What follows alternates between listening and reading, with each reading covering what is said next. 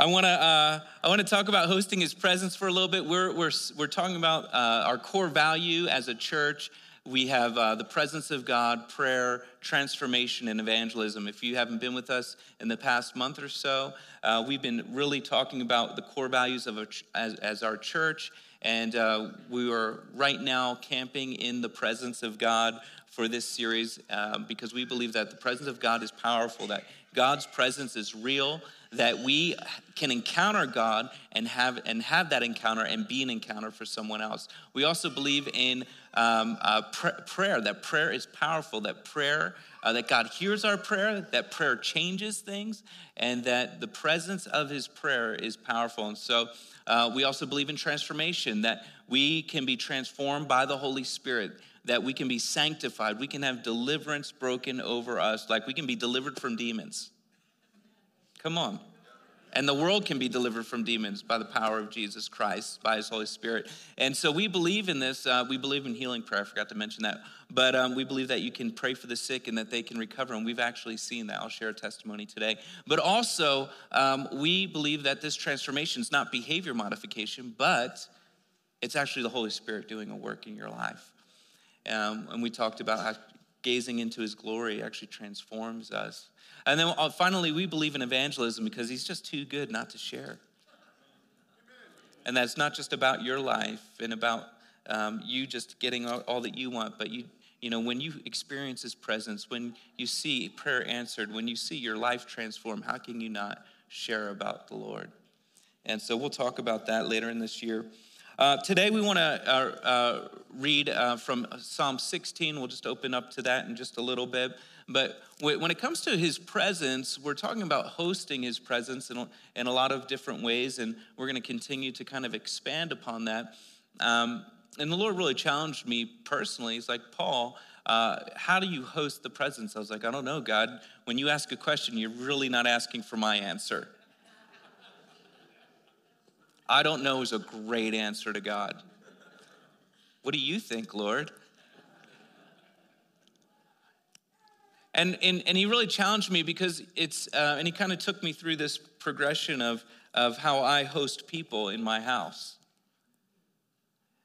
And hospitality is a big deal in the kingdom of heaven, but being hospitable to the Lord. And when you receive Christ as your Lord and Savior, He's with you. He's inside you. He reigns inside you. He's living with you. You are a temple of the Holy Spirit. The Apostle Paul talks about this in Corinthians, that you are a temple of the Lord. Jesus talks about it, I believe it's in Revelations, lo, I stand at the door and knock. Whoever opens, I'll come in. And so this is there's this image here of Christ coming inside us being hosts of His presence. And so I was telling the Lord, well, usually when I host someone, I'm really going out of my way to make sure they feel accepted. They ring that doorbell, I answer it, I have this big smile on my face. Come in. I invite them in. I make them feel relaxed. Do you want to wear shoes? Do you not want to wear whatever you want to do? Can I hang up your coat for you? I try to, my wife as well, actually, she's better than me. But just making them feel, and have you ever had someone stay at your house for more than just one meal? It's a different kind of experience. It could be a loved one. It could be a really close friend. And they say, hey, can I use your house for a few days? Sometimes it's a month. Sometimes it's supposed to be a month. It ends up being 6 months. Have you ever experienced that? Because that's a different kind of experience. Because I always find that in the beginning, I'm really, really gracious. I really go out of my way to make sure they feel appreciated. I'm like, we're so excited to have you, and we're making them French toast and pancakes and bacon. I mean, we're getting it all out, And we don't mind their mess. We don't mind how they do things, even though they do things different than us in their daily routines. That doesn't bother us at all in the first few days. But after about a week, you kind of like feeling something inside. And all of a sudden, you're not offering French toast and eggs and bacon. You're offering, you want Wheaties? You're starting to say, hey, it's in the pantry, just get it. You start going, hey, do you mind washing your dish and putting it in the dishwasher instead of leaving all the dishes for me to do? After a while, you might you ignore that they're there and you just start doing your life and just letting them do their life. And I find that the longer that I have this guest in my house, sorry for the guests ever watching, it's just a fact of life. You just kind of you start counting when they're leaving. Oftentimes in our life with Christ, we are committed to host his presence in the beginning, but after a while, we don't engage like we should our guests, and we don't, because actually he's no longer a guest, he resides there, but we don't start conversations with him anymore. We don't seek him in our answers. We treat him as a guest who's just been there too long sometimes. And I just want us, and I want the Lord to kind of make us fall in love with our first love again. And say, man, Jesus, I just want you to know, maybe I haven't told you in a while, I'm so glad you're with me. I want to start this conversation with you. I want to engage with you with my life because you're with me. I want to host you well. We're talking about Psalm 16. I'm going to read it for you, read it with you, and we'll have some slides. But Psalm 16 is an interesting psalm. It's called a messianic psalm because the second half of it is actually prophesied, is a prophecy of Jesus. Peter, when he's preaching at Pentecost in Acts 2, verses 24 through 32, we're not going to go there today because it's literally Psalm 16. Yeah, Peter is actually pointing to the passage we're about to read as the Savior of the world, prophesying of Jesus. And so it's a messianic psalm. It's also called a miktam. If you look at your Bible, if you brought your Bible or if you have a digital Bible, it'll say a miktam of David. Now, there's only 6 miktams of David. Psalm 16, which we're about to read, and then Psalm 56 through Psalm 60 is also a miktam. And miktams are some consider it like a golden psalm. What they mean by that is if this was a song, it would be on the top 10 playlist, top 6 playlist. Really, they're not quite sure what miktam means. That's why it's still in Hebrew. It's not translated into English. And so it's actually, they don't have the original meaning. They just have words that are similar to it. And so this is how they're coming up with this. But this is during a time when David is in exile. He's running from Saul. He has already been anointed king by Samuel, and Saul is still king. And so Saul, not with his heart with the Lord, is now had let evil fill his heart, and he's basically trying to kill David. And so David's cut off from any wealth. He's on the run. He's not with his family. And he writes this psalm. He says, "Preserve me, O God, for in you I take refuge. I say to the Lord, you are my Lord, and I have no good apart from you. As for the saints in the land, they are excellent ones, in whom all is my delight." Now, if we want to break down these few verses, I'm just going to read all of them, and then we'll break them down. "The sorrows of those who run after another god shall multiply their drink offerings of blood. I will not pour out or take their names on my lips. The Lord is my chosen portion and my cup. You hold my lot. The lines have fallen for me in pleasant places. Indeed, I have a beautiful inheritance." It's funny to say when you're on the run. "I bless the Lord who gives me counsel in the night. Also my heart instructs me. I have set the Lord always before me because he is at my right hand, and I shall not be shaken. Therefore my heart is glad and my whole being rejoices. My flesh also dwells secure, for you will not abandon my soul to Sheol or hell, or let your Holy One see corruption. For you have made known to me the path of life, and in your presence there is fullness of joy. At your right hand are pleasures forevermore." What a beautiful psalm. In the presence of God, in the presence of Jesus, is the fullness of joy. The joy that needs to be full in your life doesn't come from any earthly source. It comes from him. It comes from actually hosting his presence, actually being in the presence of God. Let's start out with first few verses. Preserve me, O God, for in you I take refuge. I say to the Lord, you are my Lord, and I have no good apart from you. These first two verses, the psalmist David, when he's writing this, he's recognizing that he needs the Lord in all of his life, because out of all the circumstances that's going on, while he's on the run, while he's fending for his life, while he has these prophetic promises over him and they're not coming to fruition, it seems like the opposite is happening. He still recognizes, my only safe place in this whole world, God, is actually with you.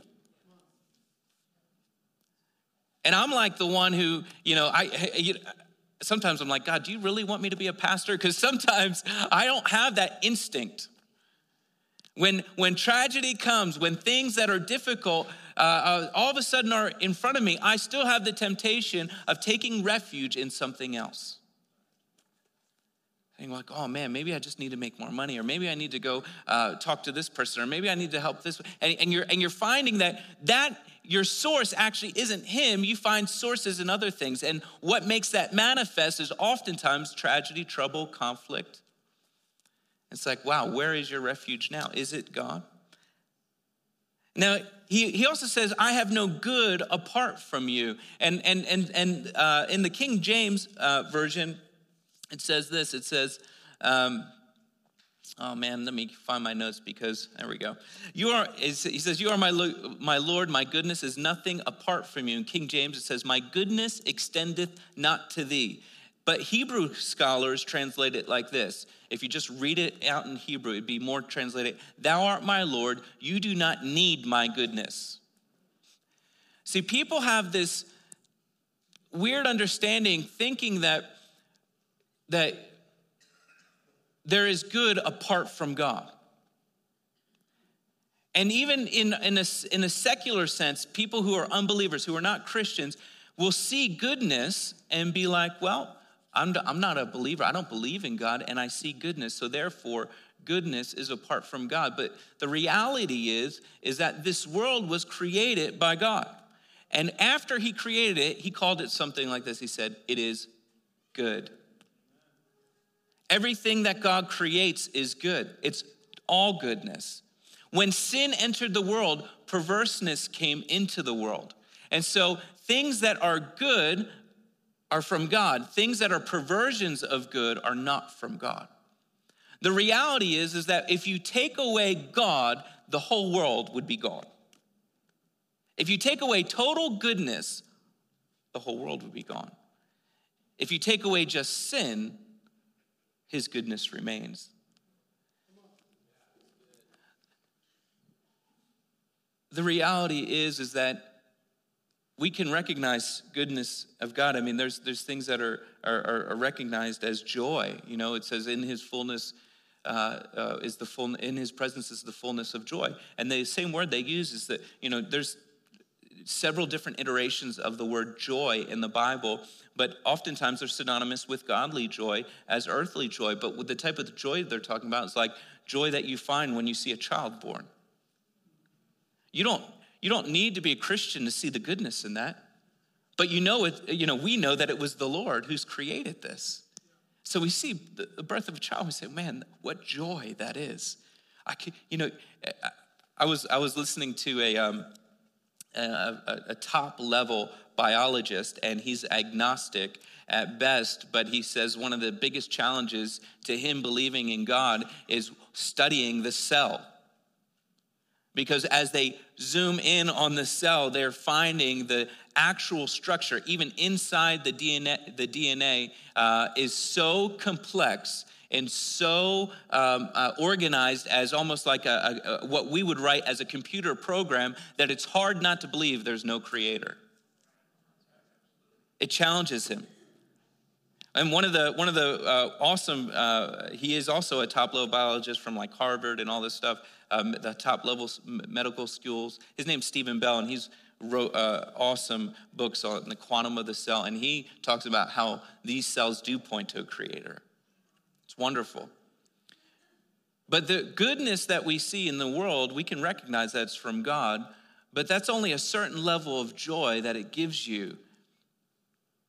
Let's keep going. It says, for the saints in the land, they are excellent ones in whom all is my delight. And the psalmist David is writing about all the ones who are actually following the Lord with their hearts, their pure hearts, because there's others in the land who are not following the Lord.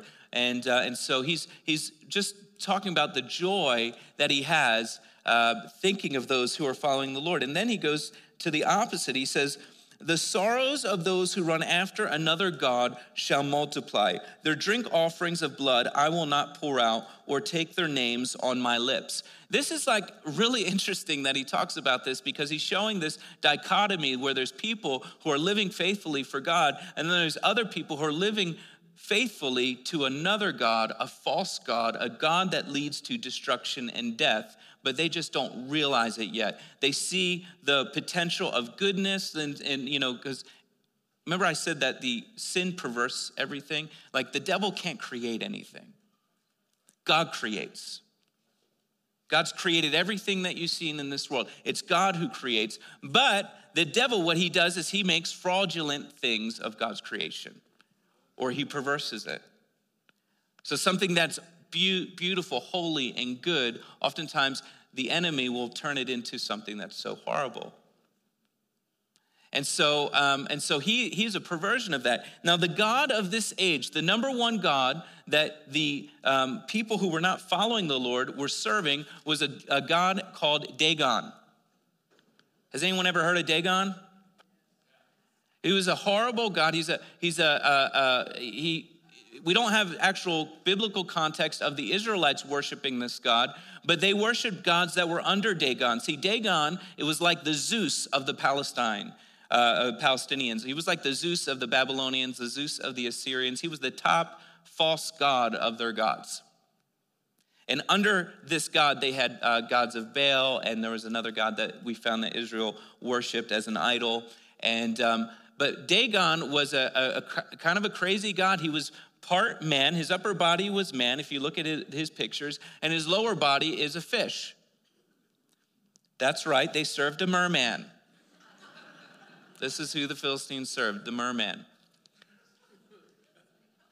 And if you know the story, the Philistines actually, at one point, because the Israelites were not following the Lord, had captured the Ark of the Covenant, which represented the presence of God. The Ark of the Covenant was inhabiting the presence of God, so full of his presence that when a man touched it, he died. I mean, that's how powerful this ark was, because of the presence of God that was upon it, that when the Philistines captured the Ark of the Covenant, they brought it into the house of Dagon, where the idol was pictured.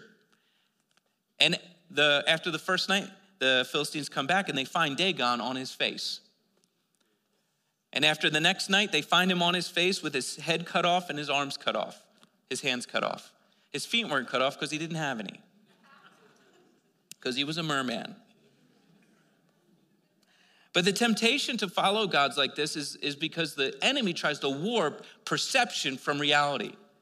The enemy will always try to put a carrot in front of you to tempt you to draw away from God's actual destination for you, his actual plan for you. And this temptation will build up. And so oftentimes you'll sell yourself short following a false god. We might not serve a merman, we serve the me-man.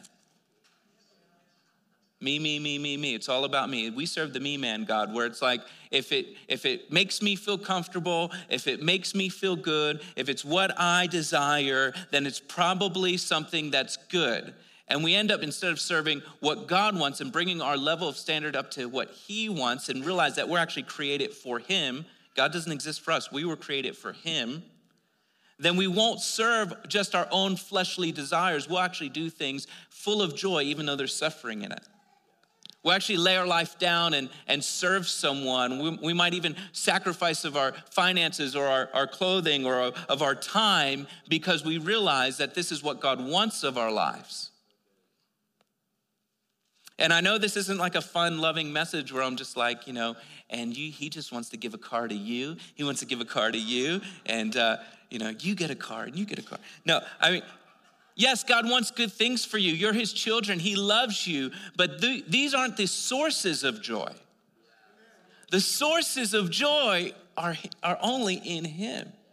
And that's why I can go. I've been to 37 different nations. That's why I can go to some of the poorest nations and some of the poorest villages and seeing people who only have literally one shirt, one pair of pants, and have the biggest smile on their face because they're just so happy of what they have in Jesus. It's beyond all earthly good. You say, well, how is that possible? The unbeliever might not ever kind of understand that because it's challenging their comfortability. I downloaded a few fun, I like to be multi-interacting in our services. I downloaded some funny because the enemy tries to take things and make the perception of things warped. And so there's some fun things like Instagram versus reality. On the left is the actual Instagram picture. It looks so posh. It looks like, oh man, they must have a nice rug.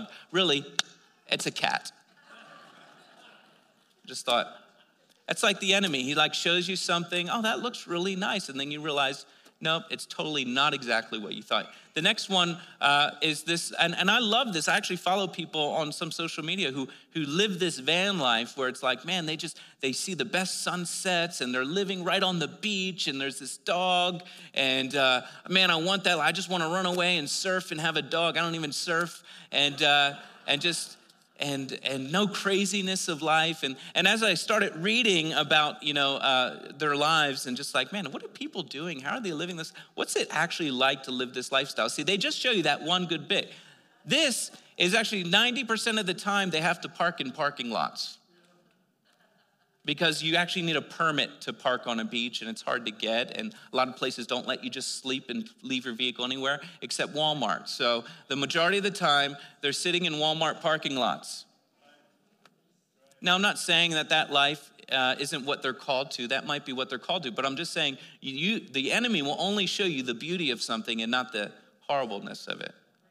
And I don't want to show pictures of sin, so I'm using a different iteration here, okay? Here's a funny picture. There's the one on the left is a beautiful picture someone posted about where they live, and someone saw it and said, wow, that is a bunch of crock. And so they took a picture of what that place really looks like and says, you photoshopped a whole field of tulips and put a rainbow over it.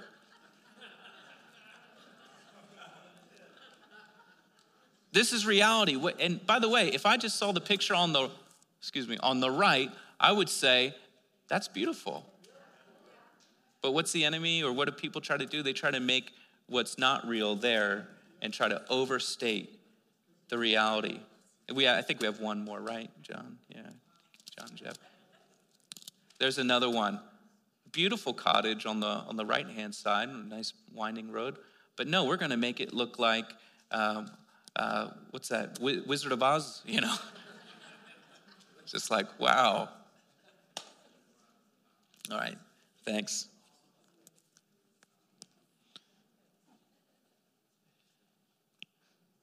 I find about sin and the temptation, sin always takes you farther than you want to go and keeps you longer than you want to stay.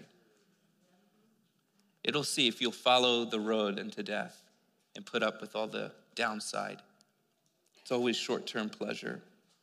And it'll never have full joy that Jesus can provide, that his presence can provide. All right, verse 5 says, the Lord is my chosen portion and my cup. You hold my lot. And the lines, this word, the lines, is a Hebraic metaphor for the blessings of God, have fallen for me in pleasant places. Indeed, I have a beautiful inheritance. Now, this is interesting for David to say because he's saying it prophetically, because he's trusting to believe the word over his life from the prophet Samuel. He's on the run. He doesn't have any inheritance right now. There is no kingly inheritance for him because Saul is trying to hunt him down and kill him. But he's choosing to believe in the call on his life that one day he will be a king. And he's choosing to believe that even though he doesn't see this inheritance, he has this inheritance. This is such a messianic scripture. It's such a prophetic scripture because you might not realize it, but you have a spiritual inheritance that God has for you. Not only is it for us to get into heaven, but there are things that God releases heaven into us by his Holy Spirit that he's provided for us through his sacrifice. And we can now live a sanctified life. We can now live a life that's not subjected to the actual vices of this world. And we can have this joy that's incomprehensible in other places. All right, let's keep going. I know I usually don't preach like this, but I thought, man, I just want to preach this whole psalm. So we're just walking through it. Oh, thanks, Dan. He says, I bless the Lord who gives me counsel in the night. Also, my heart instructs me. Now, this is actually something really significant and special. You know, people don't realize that God doesn't stop ministering to you when you're sleeping. God ministers to you in your sleep. I've had so many, I think sometimes we disregard dreams that were happening because we just think we just had too much pizza that night. And the reality is the Lord's speaking to you in your dream. Sometimes the Lord I don't even know the Lord spoke to me. I just know the fruit of it. I might be in my bed praying with full of heartache, full of heaviness, and I'm praying in my room, and I'm praying and I'm doing my pillow talk with God, and all of a sudden it's morning. And in the morning, the heaviness is gone and a peace is on me. And I don't have a doubt in my mind that God was actually ministering to me in the night. And he ministers to you in the night. If you ask him to, Lord, I just minister to me in my sleep. David talks about this. You're being ministered to by the Lord in your sleep. And in the morning, your heart just instructs you. Oh, all of a sudden, I have this peace now I never knew I could have before. All right. He says, I set the Lord always before me because he is at my right hand. I shall not be shaken. David has made a purpose in his life, and he knew that this is a choice. I'm going to have the Lord always before me. And because I have him always before me, because I'm always in his presence, because I choose him first, I will not be shaken. We spoke about it, I think it was last week in Hebrews, or maybe 2 weeks ago, where it says, that God will shake the things that need to be shaken so that the things that need to remain will remain. And that happens because we kind of build our own structures, the additions in our life that we think that are for our good and really are not for our good. And so when shaking happens in our lives, the things that need to remain, God kind of breaks everything off and it's like, well, this is actually what needs to be the center of your life, which is him. I know in March 2020, a lot of things were shaking, right? Financially, a lot of people had some shaking going on. Their jobs, a lot of people had shaking going on in their job place. Their health, a lot of people had some shaking going on since March 2020. But what happened in the shaking? I was reading a prophetic word from a friend I really respect because he's actually a prophet that carries a prophetic word and not a prophetic opinion.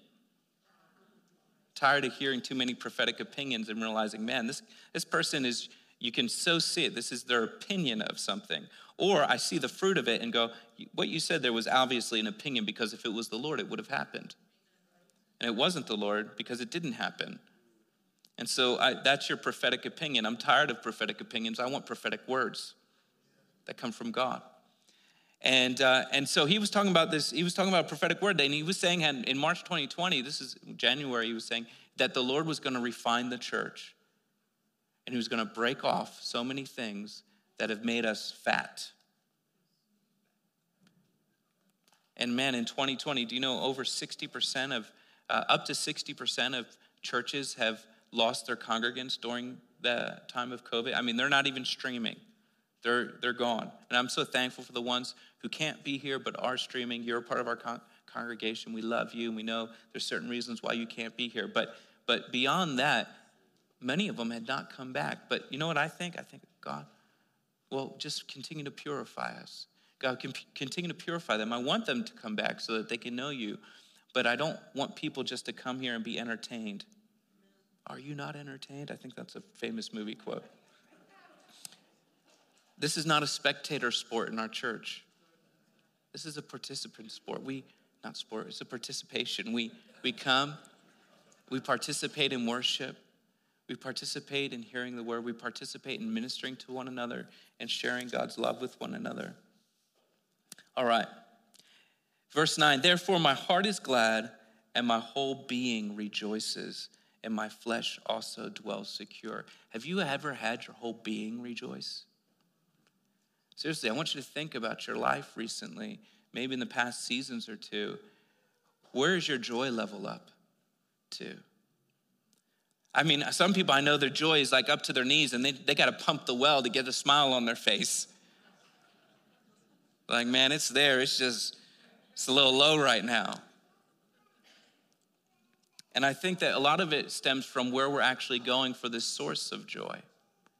Man, a whole being of manifested joy in your life. It's like you're so ecstatic. I mean, I've been in the presence of the Lord. Have you know, there's a term in the world called love drunk. Or they get so drunk, they're love drunk. So it's like they drink too much alcohol, they become drunk, and they just love everything. Man, I love you, man. I love you. They might not even know him, and all of a sudden they're just confessing their love to them. And then there's another time where people just get angry and horrible, and so it's horrible. But you know, that's a perversion of truth. Because when you get so much joy from the Lord, when you really feel his presence, his manifested presence like this, because I have, it's like I get love drunk. I'm just like, I love you, man. I love you, sis. I love you. I mean, I have this uncontrollable joy and love for people. That's the truth. That's the reality. And so for us to have the presence of the Lord is the fullness of joy. So to be in his presence, our whole being rejoices. For you will not abandon my soul to hell or let your Holy One see corruption.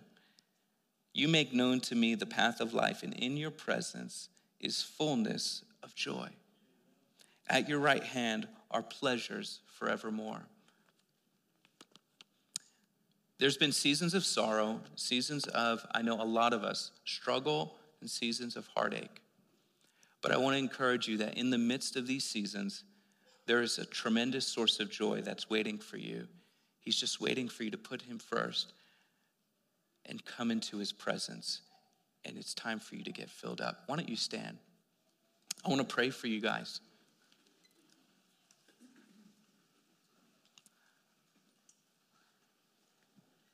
I want to pray for you guys that his presence would manifest to you, that you would feel his presence increase in your life, and that you would feel the joy, the source of joy. Your joy would fill up to fullness. I had this past week, it was a heavy week. I had things that, being a pastor, you're listening to a lot of people's heartache, and there's a lot of different struggles, and you try to and you empathize with them, and you're carrying this, and I just think, Lord, we need you. We need more of you. We don't have enough of you. We need more. Yes, biblically, he's done it all. It's paid for. It's here. It's like you have this checking account of $100 billion, but if you don't withdraw from it, it doesn't mean a thing to you. And listen, what Jesus has done is priceless, and he's paid for so much for us. It's time to withdraw from that account. It's time to write some checks and say, God, okay, I want to enter into everything you provided for me. So let's pray. Father, I thank you that in your presence is the fullness of joy. Jesus, you also talk about this in John 15. You talk about abiding in you and in your love, and your love abiding in us, so that we could experience your joy and that our joy would be full. You prophesy of this. Lord, I'm tired of walking around with 10% joy, 20% joy. Lord, I'm not looking for some just ecstatic moment of happiness. What I'm looking for is the solid source of joy that comes from you, that allows me to, in my suffering, in my heartache, in the hard work, in the tragedy, whatever it might be, knowing that your presence is with me. I've put you before that we put you before ourselves, and that we would follow your joy, that we would be full of your joy and full of your presence, that our whole being would rejoice. God, if we haven't been experiencing that, Lord, I pray that you would fill us with that right now. God, we steward your presence. We know that you're here. We know that you're tangible. God, I just pray right now that you would release it. A manifested glory of your presence, Lord.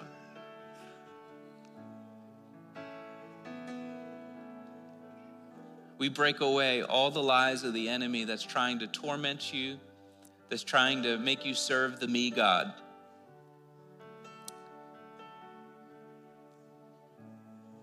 Lord, we want to be those holy ones set apart for you. And I just hear this impression of the Lord. I feel like some of you are even struggling with this and putting the Lord first in your life. And I just want to ask you, how's it going for you not having him first? How's that working out for you? I feel like the Lord's asking that to some of you. How's that working out for you? Because you're in the same spot. God, we want to make you first so that all things follow after that. God, we want to be connected to the source of goodness. God, we have such gratitude for you. Lord, I pray for a blessing upon the people here tonight, God, or today, that they would just be full of their houses would be full of your presence, that their car would be full of your presence, that wherever they go, they would be carriers of your presence, and that things and atmospheres would change because of the presence of God on their life. God, I pray for their children. I just want to, and for the youth, I just come against the spirit of death on the youth of this generation. We just break it right now in Jesus' name.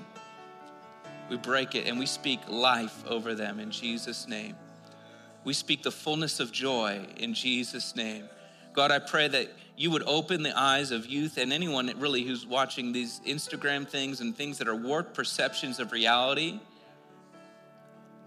and that we would wake up to knowing that all that is just fades away in the light of your glory. And so, Lord, I bless them in Jesus' name. Amen. We want to invite our ministry team. If you're on the ministry team, please come forward right now. Feel free to come forward. We want to pray with you. If you need healing in your body, if you're going through something, you want someone to pray with you. If you need deliverance, if you need some sort of answer from God, we want to pray with you. So come forward. We invite you forward. We had someone come and visit us during our staff prayer time on Wednesday at 10 a.m. He was experiencing headaches, and he just ended up sitting down. I said, hey, man, what's going on? He's like, I just have such headaches that I haven't, it's been affecting his work. He hasn't been able to work, and his doctors can't sort it out. And so out of desperation, he just came to church, and we prayed for him, just like 2-3 short prayers, and his migraines gone. Just instantly gone. So if you're struggling in that area, just come up. We want to pray with you. Other than that, bless you guys. Have an amazing week. Thanks for coming to church. For those of you who can, we appreciate you. It makes it feel so great to see the family, see your faces. Those joining online, thank you for joining us. We love you, and we'll see you guys next week. Take care.